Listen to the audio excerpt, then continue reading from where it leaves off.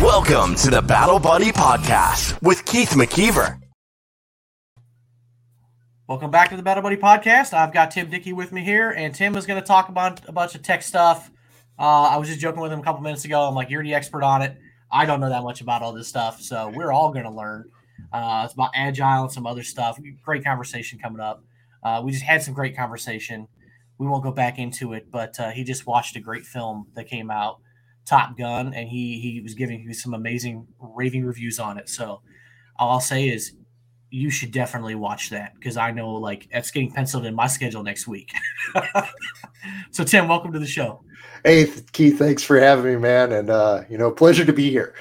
Absolutely. So before we start, just tell us a little bit about yourself and what you did in the Navy, how you got in the Navy, whatever you want to share about your story there. Yeah. The Navy, it is funny, I'm going to take and do the throwback to Top Gun. At the point in time where I joined the Navy, Top Gun had been out for a few years, and it actually served as part of the inspiration for me to join. And as a result of that, I ended up serving in the submarine force on active duty for almost 7 years. And if anybody is familiar with the submarine force, I'm not going to bore you with all the details, but for those of us, or for somebody who is not familiar, basically, to be on nuclear submarines, you've got to learn how the entire boat works to become qualified in submarine warfare. And so that really piqued my interest in this whole technology thing. And of course, having a rudimentary understanding of reactor operations and whatnot, it's like, man, I get this. Man, maybe I need to make a career out of it. And I ended up becoming a sonar operator, and that's all computer driven. And so, that led to leaving active duty, going into the reserve, subsequently returning to college and starting a career in information technology. And the first real job I had after graduating from college, working for Carnival Cruise Lines on board cruise ships. Now that would be interesting. I've been on one cruise. My wife and I went last December. We went on a Royal Caribbean. Amazing experience. We had wanted to go on one for a long time. We should have been on one like 10 years before that. Like, we can't wait for the next one. And think about the amount of technology that you came into contact with. I mean, from the touch screens to all the interactive displays and what. I mean, like everything in the casino is a touch screen. Like it's all touch screen, electronic locks on the doors. I mean, we paid for the internet package, so like we were streaming and doing video chats with our kids back home, like while we're gone. Like I'm sure 10 years before that, it was a little hit or miss on that, but the technology is there. Like you're out in the middle of the Caribbean, nothing around you but water, and you still got very solid internet. There you go. And I entered the cruise industry at the point when all of this was really beginning to take off. And being a systems manager on a cruise ship, I mean, it's like kind of like being a kid in a candy store. I'm like, because we even at the time, we were really pushing some of the edges as to how we could use technology to improve the guest experience. So, I look at it and I'm going, man, being in submarines wasn't such a bad idea because, it created a career for me. Yeah, you never know what's around the corner. But I want to back up to the submarine because I'm very, very curious, because I've interviewed one other submariner before, and I didn't ask him this question, but I might have to shoot him a message and ask. So if you had to learn everything about the submarine, what would you say is like the worst job to do on a submarine, and what is like the best job, the best gig you could get? I would say the one that's most challenging would definitely be a culinary specialist, because people want their food. They want it flavorful. They want it hot. And unfortunately, by the time, say you're into a 6-month deployment and you're already 70 days in, your options are pretty slim by then, and so it makes it difficult. It's not impossible. I mean, but you got to become more creative as to how you deliver those delicious and tasty meals, and of course, that also lowers the bar and the expectation for the crew, because it's like, look, we're not going to get fresh fruits and vegetables as we're crossing the Atlantic or crossing the Pacific. Just not going to happen. So, right. So enjoy it while you got it at first, and then it's gonna be going. Man, I never thought about that. Yeah, that guy's gonna always have a bullseye on him. Yeah. As soon as the good stuff's gone, you're like, really? That again? Yeah. And second to that is the supply officer. If you think about it, because the supply officer is responsible for all of the messes, in addition to all of the repair parts and everything else that are going in that whole logistics chain. So yeah, I feel for supply officers. That makes sense. Well. Yeah. I just thought, that'd be such an interesting world, to be down there with just a small group of people, just in the middle of nowhere, underwater sometimes, and like it's just wild to me. Yeah. And so for the best jobs, combat systems, whether that be your fire control guys or your sonar operators, I thoroughly enjoyed my time as a sonar operator. I'm not going to lie. It fed my inner geek. It helped me understand a lot about acoustic intelligence and how to analyze things, which we might get to that in the latter part when we talk about what I did on the backside of my career, supporting special operations. Two cool kind of career fields that don't necessarily go together, but yet I somehow made them work. Yeah. So as a sonar, because we talked about this earlier, with the Top Gun before we hit record, we were talking about how as veterans, like we see movies and like we pick them apart. So how accurate do those look in films, or is it just complete garbage most of the time? I would say that on the backside of it, when we're talking about the classics of Hunt for Red October and Crimson Tide, they really don't do the combat systems, department any favors, because a lot of the displays and the information, it's like, maybe on surface ships, but not on submarines. They want to make it look cool, but it's not. I mean, they just grab some extra parts wherever and make it look cool and make it do something on screen. And 99% of people won't know the difference. Yeah, exactly. It's the visualization of the incoming torpedo or the other submarine or other submarines that are hunting. Yeah, no, it's not that cool. You mean it's not like a really realistic little diagram of the ship coming in? It looks exactly like that model. It's not a video. It is not Battleship. Seriously. Hollywood needs to do something to improve the realism on these. Yeah, they got some big budgets. All right, it's time to start hiring some veterans to get that realism in your films. I'm just saying. I'm not saying I'm for hire, but I am for the right price. I think most of us, if there's a certain amount of money, we wouldn't mind putting a pause on our careers to absolutely. I mean, if there's enough zeros on that. Yeah, Hollywood. If you're calling for guys who might help you get the authenticity right, we're probably not going to ignore your call. The money has to be right on. Exactly. So we'll just go right in. After you got done with the submarine stuff, you went into Special Forces. Tell us a little bit about that. What you did there? Yeah, the Special Operations thing actually. There was a bridge in my first submarine, the USS Archerfish, which is now, of course, officially decommissioned and hasn't been in operation for years. We had SEAL Delivery Vehicle Team 2 attached to us, and so that was part of our mission set. So I got into it really early, and I went, wow, this is a really cool community to be a part of. So fast forward a number of years, and during my time in the reserve, I did a little interim stint in the Coast Guard Reserve. All right, Coasties. I got to acknowledge you got a really tough mission, and I'm not going to lie. Being down in Miami with migrant operations and drug interdiction, it was really fast paced, even on the weekends. So I transitioned back into the Navy Reserve because I was at that point where I was like, well, I've only got a few years left until I can retire. What might that look like? And doing that put me back into the special operations community totally and completely. And that was an eye opener, being on the inside of it, being part of headquarters staff, because I was attached to Special Operations Command South down in Homestead, Florida. And it was immersive. And in the meanwhile, I was actually changing jobs and becoming an intelligence guy in the process. And so I I got to see it firsthand. I got to participate in multinational exercises. I was on command staff for a period of time supporting from the JOC. I was like in it, as a reservist. But the attitude and the thinking behind it was, if you bring capability to the team and we've got a gap, we are going to figure out a way to get you in the door and get you on staff and a part of it, because we need smart people. We need people who are capable of working well in a team, who are going to set their ego aside and going to look at it from the goal and the mission.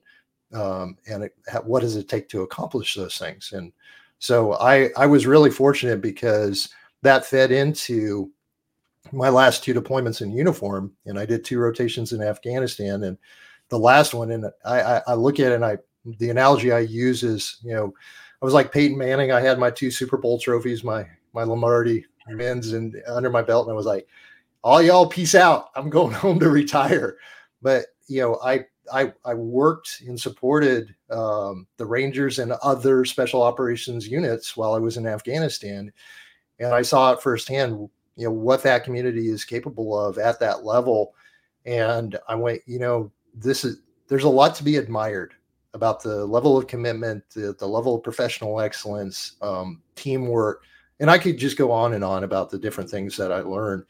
And as a guy who already had a background being a part of an elite community going into special operations, I knew that I could measure up.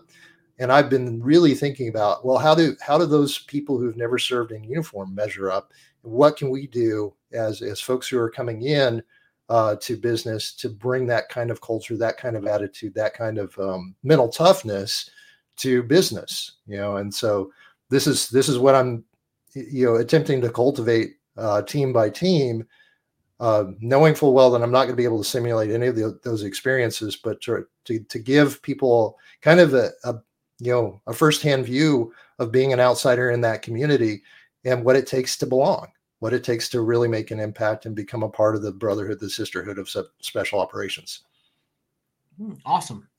So now you're on you move from like a hardware side of IT to the software, like Agile. Can you explain what the Agile systems is? Oh, everyone? Yeah. So Agile is a philosophy that was published back in February of 2001. So 20 plus years ago. Yeah. So it's been out there, and longer than some of us want to admit. How many years ago that was? Yeah. And one of the frameworks under that, which some of the audience may be familiar with, is Scrum. And that actually was introduced into the software development community back in 1995.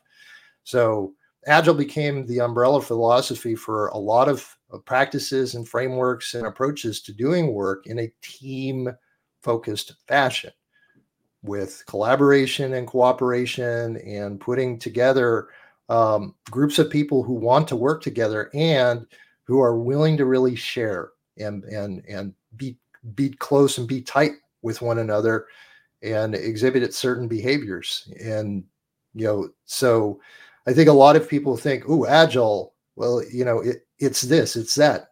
Really, it's a way of working. It's this whole, we prefer this over that. Not that these other things don't have value. It's just that we prefer to do things this way because we're being human centric in the way that we work. Awesome. Yeah, I mean, I see a lot of tie-in to the military there, especially the collaboration. I think sometimes in a business environment, you have one department and another department, and they don't really want to talk. Like, the leadership there is just like, no, this is my baby. This is my thing. I can't give up my secrets to this group over here.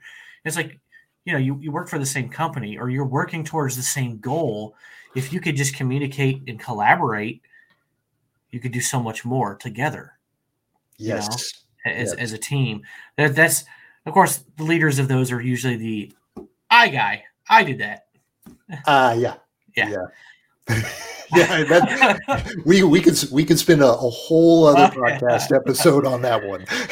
Yeah, and we've all seen a lot of that, but definitely, which in the military culture, obviously it's the team, it's the mission first.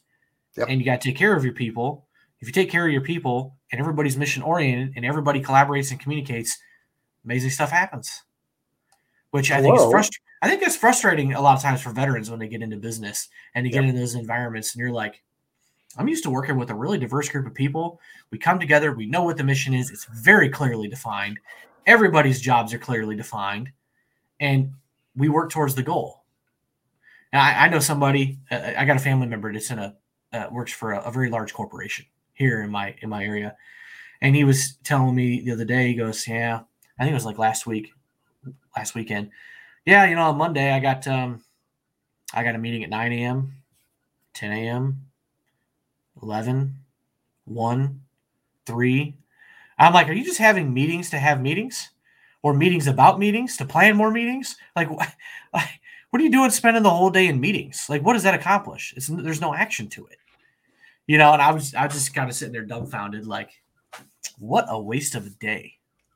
Keith, you hit the nail on the head, and that's actually where Scrum as a framework plays in. And I was having a conversation with a number of my fellow Scrum Masters about this just yesterday. Scrum is an efficient way of managing how you work, because you out of we'll say 40 hours in a given week, you've got on your planning week, the week where you're looking at the work that you've done and you're planning the work for the next week or two, you have about 8 hours worth of meetings, which means that you've got roughly, I'll be a little generous, probably 26 hours worth of actual work time. What? 26 hours of potential productive work time? And notice I'm discounting time for, sidebar conversations and opportunities to catch up, lunch breaks. Yeah, absolutely. 26 hours because you're only in 8 hours worth of meetings.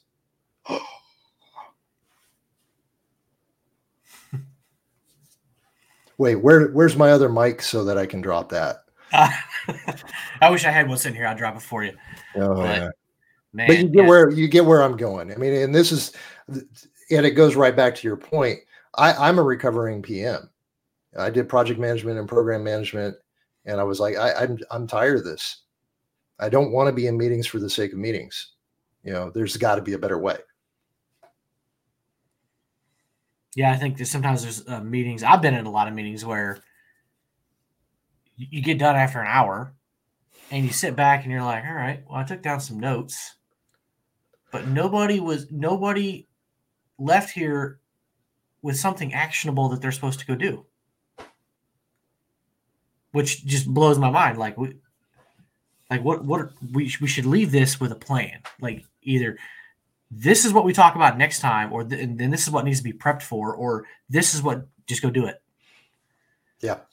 Like, so here's the kicker, right? And this is why I really enjoy Scrum. When it's practiced the right way, every day there's a 15-minute planning meeting. 15 minutes. You get your team, which is usually 10 people or fewer, into the meeting, and you talk about what work was accomplished. And we're talking brief, because you want to make sure that you get to everybody on the team. What work was accomplished yesterday? What is the planned work for today? And are there any questions or concerns that might prevent you as a team member or the broader team from accomplishing what you planned? And then you have those separate conversations outside of the broader context to work through that. And then if there's a concern that they can't resolve themselves, they bring it to me, and I get to work on, removing the blockers and the impediments and the things that I know are going to slow down work. That's my responsibility. It offloads it from the individual team members. And then I get back with them and say, hey, by the way, so-and-so with that system access thing, we got that ironed out. Try it now. Boom. And it's efficient. And when it's done right, I've seen amazing things happen with teams. And here's the thing. It doesn't even have to be software. It can be any sort of cross-functional team. You just bring the right skills to the table. You get an agreement. You spend your 15 minutes planning, and you know what you're going to do for the day. Action. Wait, where is that microphone? Yeah, having an idea what you need to do is important. I just did well, it's pre-recorded, but Yurka Castaneda, who was a previous guest on my show here, she hosted the Business and Art Infusion Summit. It was virtual this last week. And I did about a 15-minute speech that I sent to her about like time management. One of my key points in there was you need to really, really plan your schedule. You can't just wing it every day. I look at my schedule every weekend for what is this week? What is the next week? What do I have that is set in stone that I have to be at? What other tasks do I need? And I start time blocking and I just start throwing it in my calendar. And you know what? Tomorrow, if I wake up and, we got Memorial Day weekend this weekend. So if I wake up tomorrow and decide that whatever I'm doing on Tuesday is not time sensitive for that day and I want to move it to Friday, then so be it. I move it to Friday. I kind of always shift, or something comes up. I told you I had things come up this morning for work. That's fine. Just move something around. But, as you're finally massaging that schedule, what your goals are every day. Yeah. You wake up, like I go to bed the night before, I look at my schedule, do some fine-tuned adjustments. Oh, maybe I need an extra 4. I know there's road. Yeah, I'm a realtor. So, I left half an hour to get from this appointment to that appointment. Maybe I need to shift that to 45 minutes because there's road construction here. Whatever, just finally adjust that schedule. And then that night, I know exactly what time I need to wake up, what time I need to get ready, where I need to be and when, what I have to prep for. And it's so amazing to just be that efficient. Yeah. And and other people just wake up and just, what the hell am I going to do today? But Keith, you're hitting all of the same things that we talk about in the agile product and service development space, because it's now beyond just software. And it is look, we have to be opportunistic and be able to pivot and adjust based on emergent things. Hey, you know what? You gave a great example. If you as a realtor have somebody calling you saying, "Hey, I'm ready to buy," are you going to be foolish enough? Whoa, hold on. Sorry, my plan today is I got to do this piece of paperwork and I got to get this contract completely through the broker and make sure that we're funded for. No, you're going to be opportunistic. Right. Hey, thanks for letting me know. Let me move a few things around on my schedule. It would be a pleasure to serve you. Yeah. One of the things I do for my schedule, because I use Google, not an endorsement, but it works good for me. There you go. I color coordinate it so that I know I can look at my calendar and be like, this is all the video or like webinars and meetings are blue. Appointments, like listing appointments and showings, are bright red. Like those are set in stone. They are confirmed times. Those do not change. But if it's just another task, or a personal appointment or something, it's green. I can shift those around all I want. And then I can look at my schedule. If somebody calls and says, yeah, I want to do tomorrow morning. I can't do tomorrow morning. I have these meetings, but I can do early afternoon, or I can fit you in here. So, and everybody has such a different life, but I've been like that for a long time. And when I talk to other people and I'm like, how on earth do you wake up every day and think to yourself as you're laying in bed, what am I going to do today? You know what? Maybe I'll just make the blanket excuse. The military did it to us. Okay. that could be it. Proper planning, right? Yeah. Oh, yeah. Yeah. So, military did a lot of things to us. Yeah. That's just add that to the list. There you go. But I mean, there's, and like I said, for me, it's just hard to imagine that. For some people it might work. Just depends on your schedule. But, what you got going on in, if you're running a business or you're in a corporate environment, that your time needs to be efficient. Yeah. So just find a system that works for you and tweak it. I mean, I'm always tweaking mine. I always learn something new. So. Hey, you know what? So here's what I'd like to challenge you to do is take a look at Scrum as a framework and see if that actually would work within your office. Because, if there's an opportunity to make more efficient use of time, the prescribed way of applying Scrum is you structure it so that, say, if you guys are working on a monthly cadence where you have an all hands, every month, you can say, look, we're going to do 4-week sprints. And a sprint is just a time box to say, hey, this is the work that we're committed to doing, within the next month. And oh, by the way, when we're done, we're going to come together. We're going to look at what was done, see what was successfully accomplished as a team. And then we're going to roll into a meeting called a retrospective. So the first one's the review. The next one's the retrospective. Look at the team dynamics, what worked well for us as a team. Did a number of realtors cover for one another and that was successful? Was there good lines of communication between the realtors and the brokers in the business? Any number of things that you can look at from the team perspective and figure out what was working and what needs to be improved. And then, of course, you can roll right into your planning for your next month after that, which would be your sprint planning. And again, that's like 8 hours worth of work to free up, in a case of, we'll do the 26. So that would be 52 hours in a regular work week, 52 hours. Well, I'm sorry. That would be 104 for a month. I'm thinking 52 for 2 weeks, 104 for a month, 104 productive hours in a normal 8-hour workday. And I know realtors don't work normal 8-hour workdays, but I mean, imagine the amount of efficiency that the entire office could achieve by just using Scrum as a framework to guide how meetings are handled. I mean, that's a good point. Yeah, absolutely. Yeah. That is something to take a look at. Yeah. And by the way, there's really nothing special about being a Scrum Master. You're just the person there to help remove impediments and help facilitate it all. Yeah. Exactly. Yeah. Which is the bulk of what I do anymore. I facilitate, which is fine because I love not being the smartest guy in the room. I really do. And that's the beauty of Scrum. It puts me in a position where oftentimes I'm like looking around and I'm going, man, I got really bright, smart, talented people around me. And so I don't feel alone and I can take a step back and listen and go, hey, maybe we've got an alternative perspective here from a quiet person. So-and-so, what do you think about that? And man, it's amazing the kind of, it's like magic, just saying. It's like magic getting quiet people to talk who are normally introverted and who are like, don't like talking in groups. But we value what you bring to the table.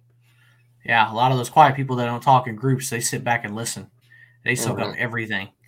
That was me for a while, for a few years. I didn't talk too much. Yeah. And over the last couple of years, I feel like I've found my voice a little bit more in some of the committees and stuff that I'm on. And I'm like, I don't care anymore. If I piss somebody off, so be it. I'm gonna speak the truth. If it needs to be said, it's gonna be said. I'm gonna say it in a professional way. Yeah. But if it hurts somebody's feelings or somebody doesn't like it, so be it. That's my opinion. Yeah. Yeah. We need to respect each other's opinions, even if they're wrong. Exactly. Yeah. And that's this is where I'll say that the Scrum values and the values that we're taught in the military really they match up very nicely. And I look at it and I go, man, we figured out how to play well with each other in uniform across all the branches of service. Why can't we just do this in regular society? I mean, it ain't that hard. No, yeah. I mean, I've sat in different places on different boards and committees over the years, and I see wild differences. Some of them are very loosely ran and not very controlled, and there's drama and stuff like that. And then other ones are professional and everybody's respectful and there's a mission. And I can't even begin to say how much more efficient the more professional environment is.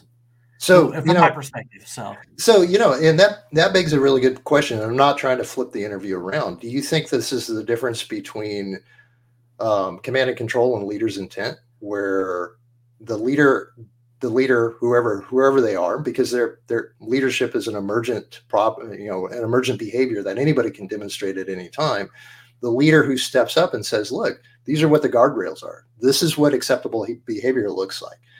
All we expect is that members of this organization, members of this group, operate within these the policies, processes, procedures, these guidelines, these guardrails, and let's get stuff done. Let's get stuff taken care of. Yeah, I think when those are there, things work well. When they're not, yeah. When it's off the rails. Yeah, when I'm going to use a big word, when it's completely laissez-faire. Yeah.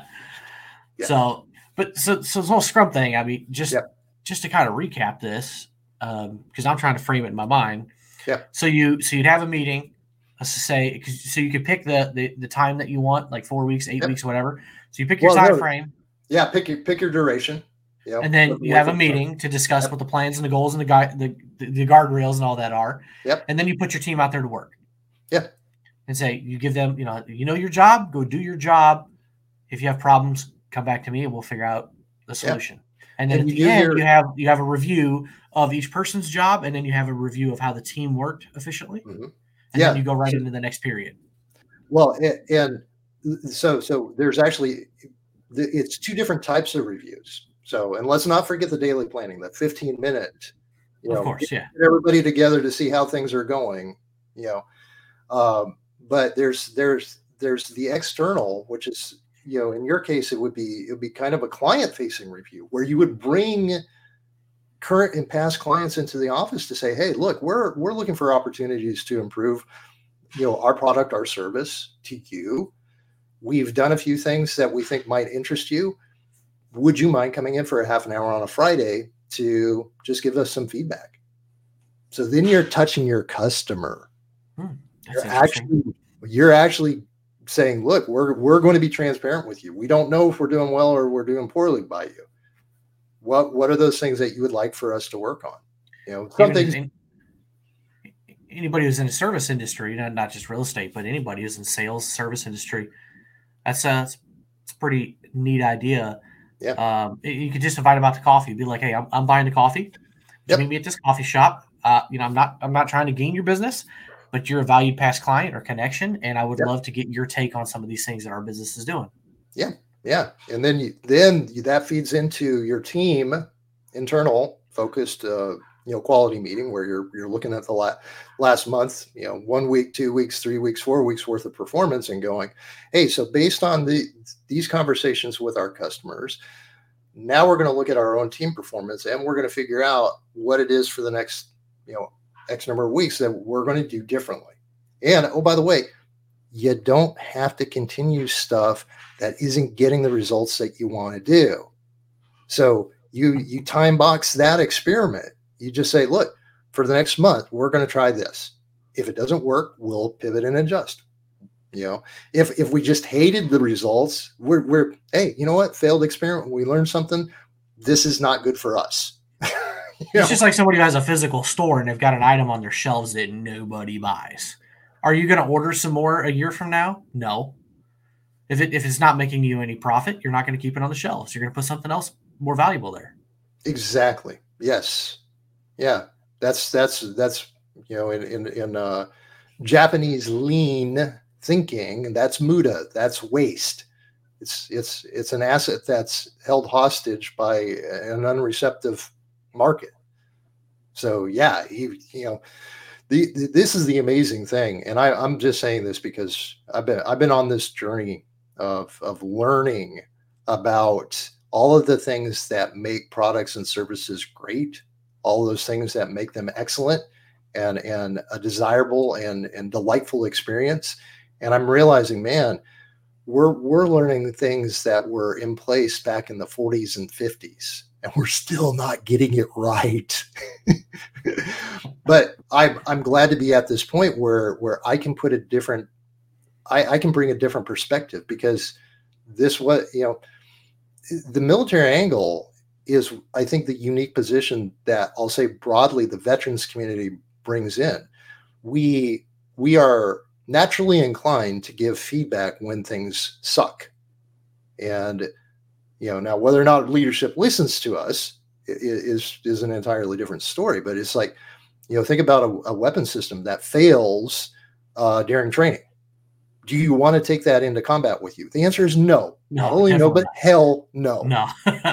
So So this is one of those where it's like, look, we know what quality feedback looks like, and we know that we've got to provide it, or else nothing is going to get fixed. But yet in business, oftentimes, certain businesses have lost their way. Maybe it's due to their position in the market, the length of time they've been in business, Poor types choices. of leaders. Yeah, poor choices, types of leaders that have been promoted or brought in externally. I mean, there's any number of points of cause that trigger this kind of domino effect.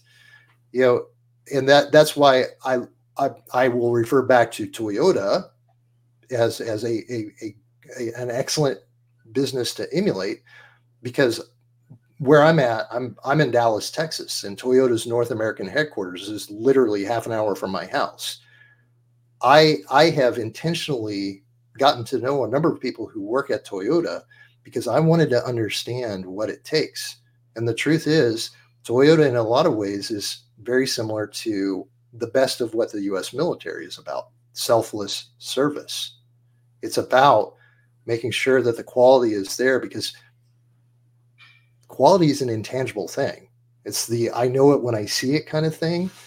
And the irony is that customers are not going to pay for poor quality stuff if they can afford better quality stuff. They're certainly not going to pay for better quality stuff if they can afford the best quality stuff, whether that be a product or a service. And this is where Toyota really differentiates itself. It takes the customer feedback. I can tell you, I have filled out so many customer feedback surveys with the Toyotas I've owned. It's incredible, And I say, if this Japanese manufacturing company that used to be in the business of creating automated looms for weaving can figure out how to build cars from scratch, not having any background or experience in that business, and then continue to get better and better and better until it's the largest automobile manufacturing company in the world, maybe we should be learning from them. Yeah, I mean, there's a lot to be learned from a lot of companies that have been around for a very, very long time that have found ways to be successful. And, they go out through ups and downs, but, the auto manufacturers, I'm here in Peoria, Illinois, got Caterpillar, right here. I mean, they've been around for a very, very long time, and they have figured out how to make some amazingly massive earth moving equipment that's used literally all over the world. I mean, I know when I was deployed, we had, I was actually taking pictures because my stepdad worked for the company. I was taking pictures of the generators just so I could come back and show them and be like, look at this thing. Like, I didn't know they made things this big. Yeah. I guess it was like a freaking semi-trailer generator. Like, yeah. And I'm with you. And you got to think about it. Okay, so those generators are operating in the toughest conditions in the world, and they're continuing to generate power for decades. Not being replaced, minimal amount of maintenance. Ooh, good quality craftsmanship. And I guarantee you that Caterpillar is just like Toyota, and they're taking that feedback and improving that product generation after generation. Oh yeah. And that's the reason why people continue to come back and buy their stuff. I'm sure both of them have some similarities.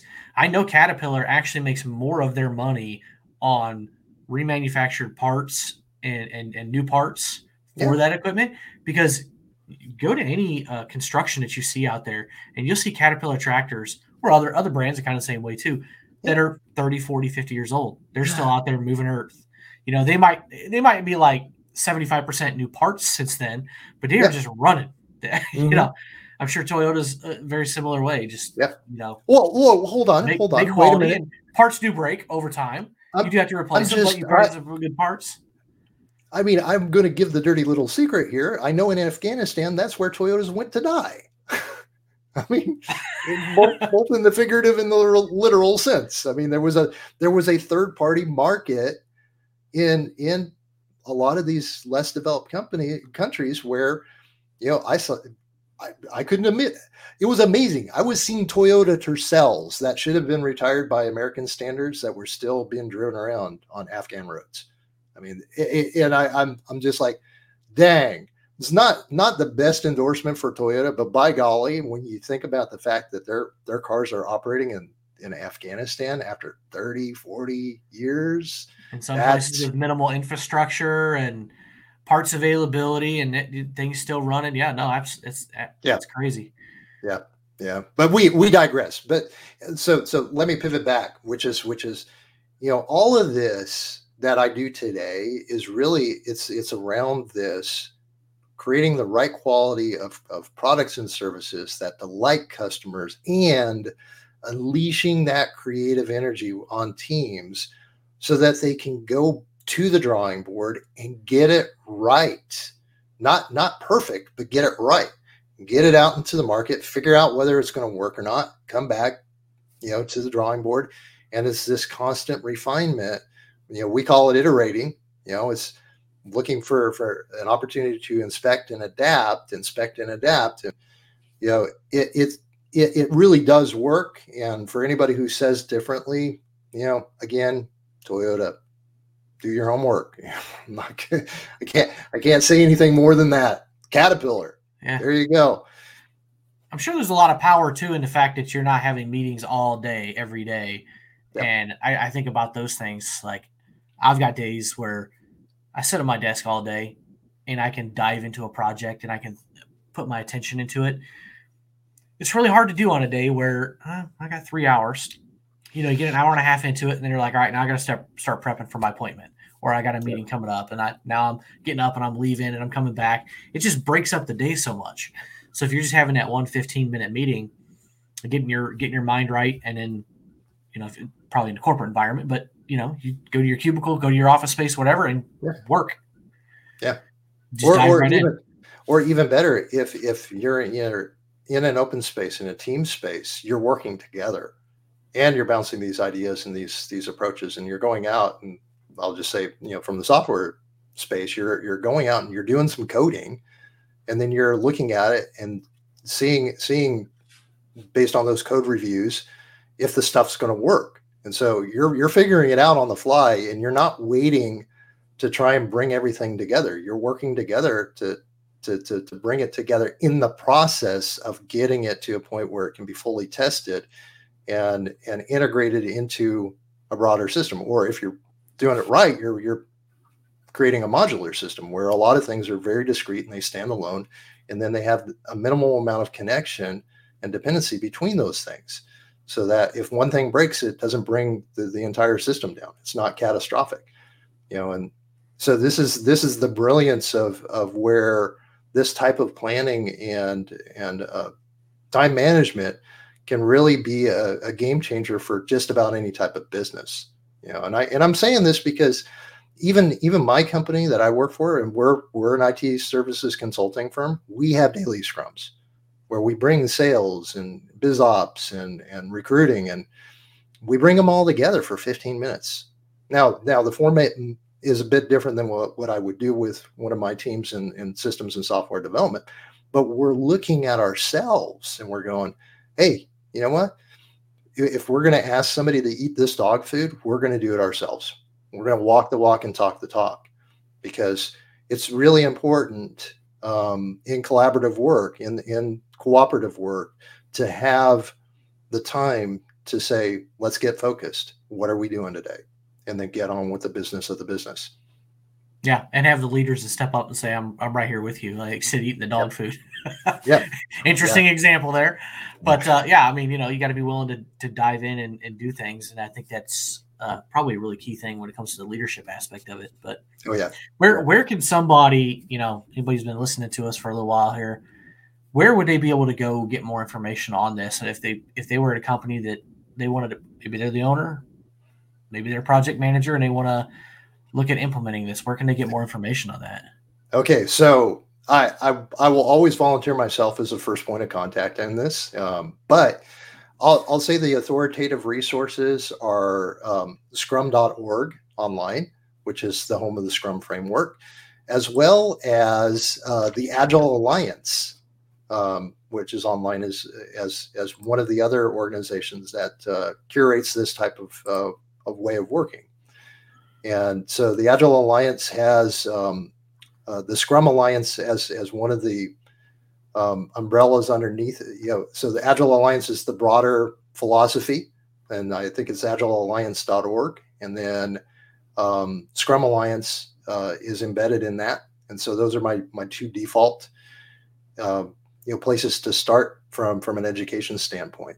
And I will make the shameless pitch for my company, improving.com, as far as a good training partner, because we actually do a lot of training with scrum.org as a partner. And we bring businesses in from across many different industries, and we get them started on these foundational things and help them through hands-on learning to get the grasp of what it will feel like as they're moving their business to this way of working.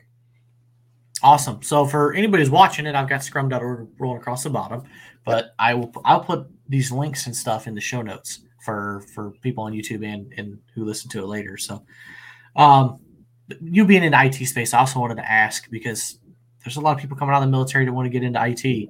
So any advice that you've got for job seekers in the IT environment? Oh, yeah. Yeah. In fact, I will make the shameless pitch for agileforpatriots.org. It's an organization that I went through for training and certification. And this is after me already being in the space for a number of years.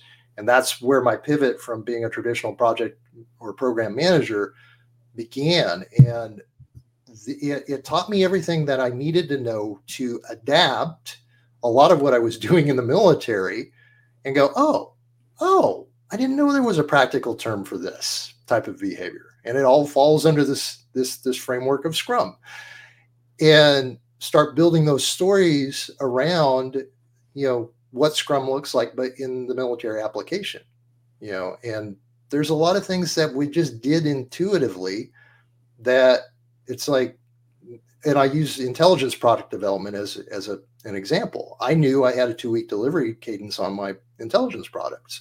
I was part of a multifunctional team. I was working with people who had expertise in different types of intelligence gathering. We're vetting this, and we're getting it to a point where, through conversations and inspecting and adapting, it becomes a finished product that the boss can use to talk to the National Command Authority in a 2-week time-boxed manner. And, so I looked at it and I went, oh, this is a great story. I've been doing this for years. Very, very simple for me to adapt that and say, hey, I'm in a good position. I'm well suited to be a Scrum Master. And, so the training is out there. Agile for Patriots is one avenue of getting that.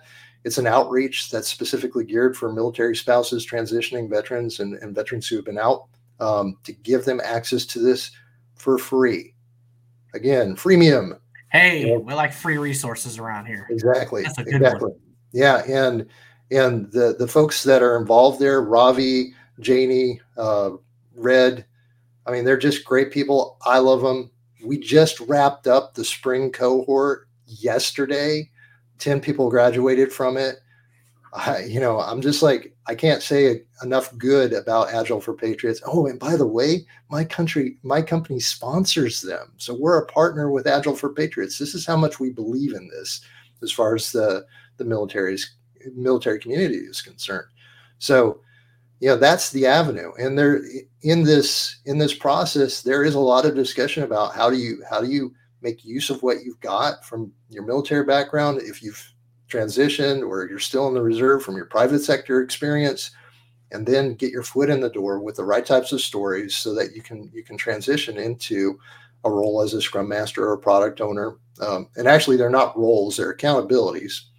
Scrum Guide is the default 17-page, very thin, easy to read source of truth.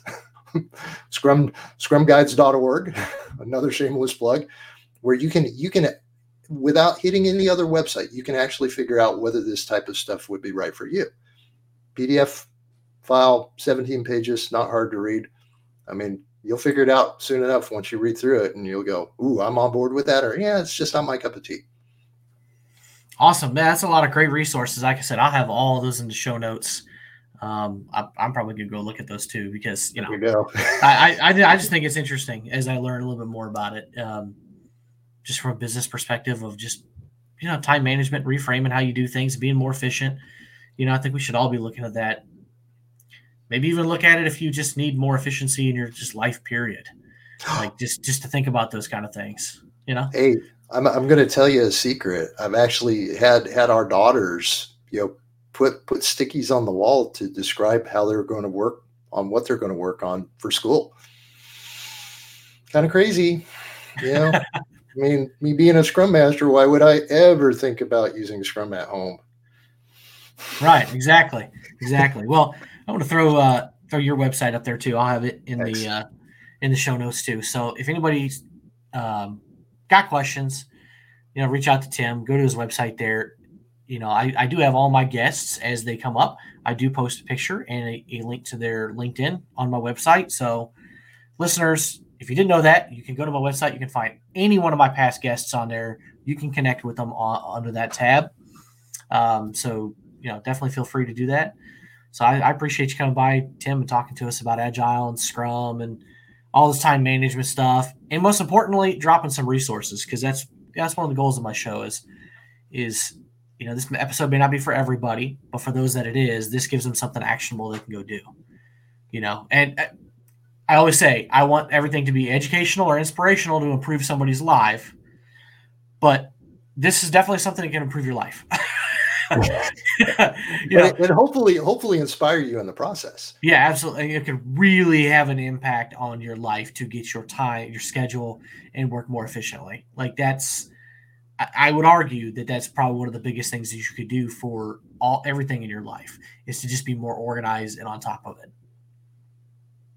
There you go, man. I appreciate you being here, Tim, and you take it easy.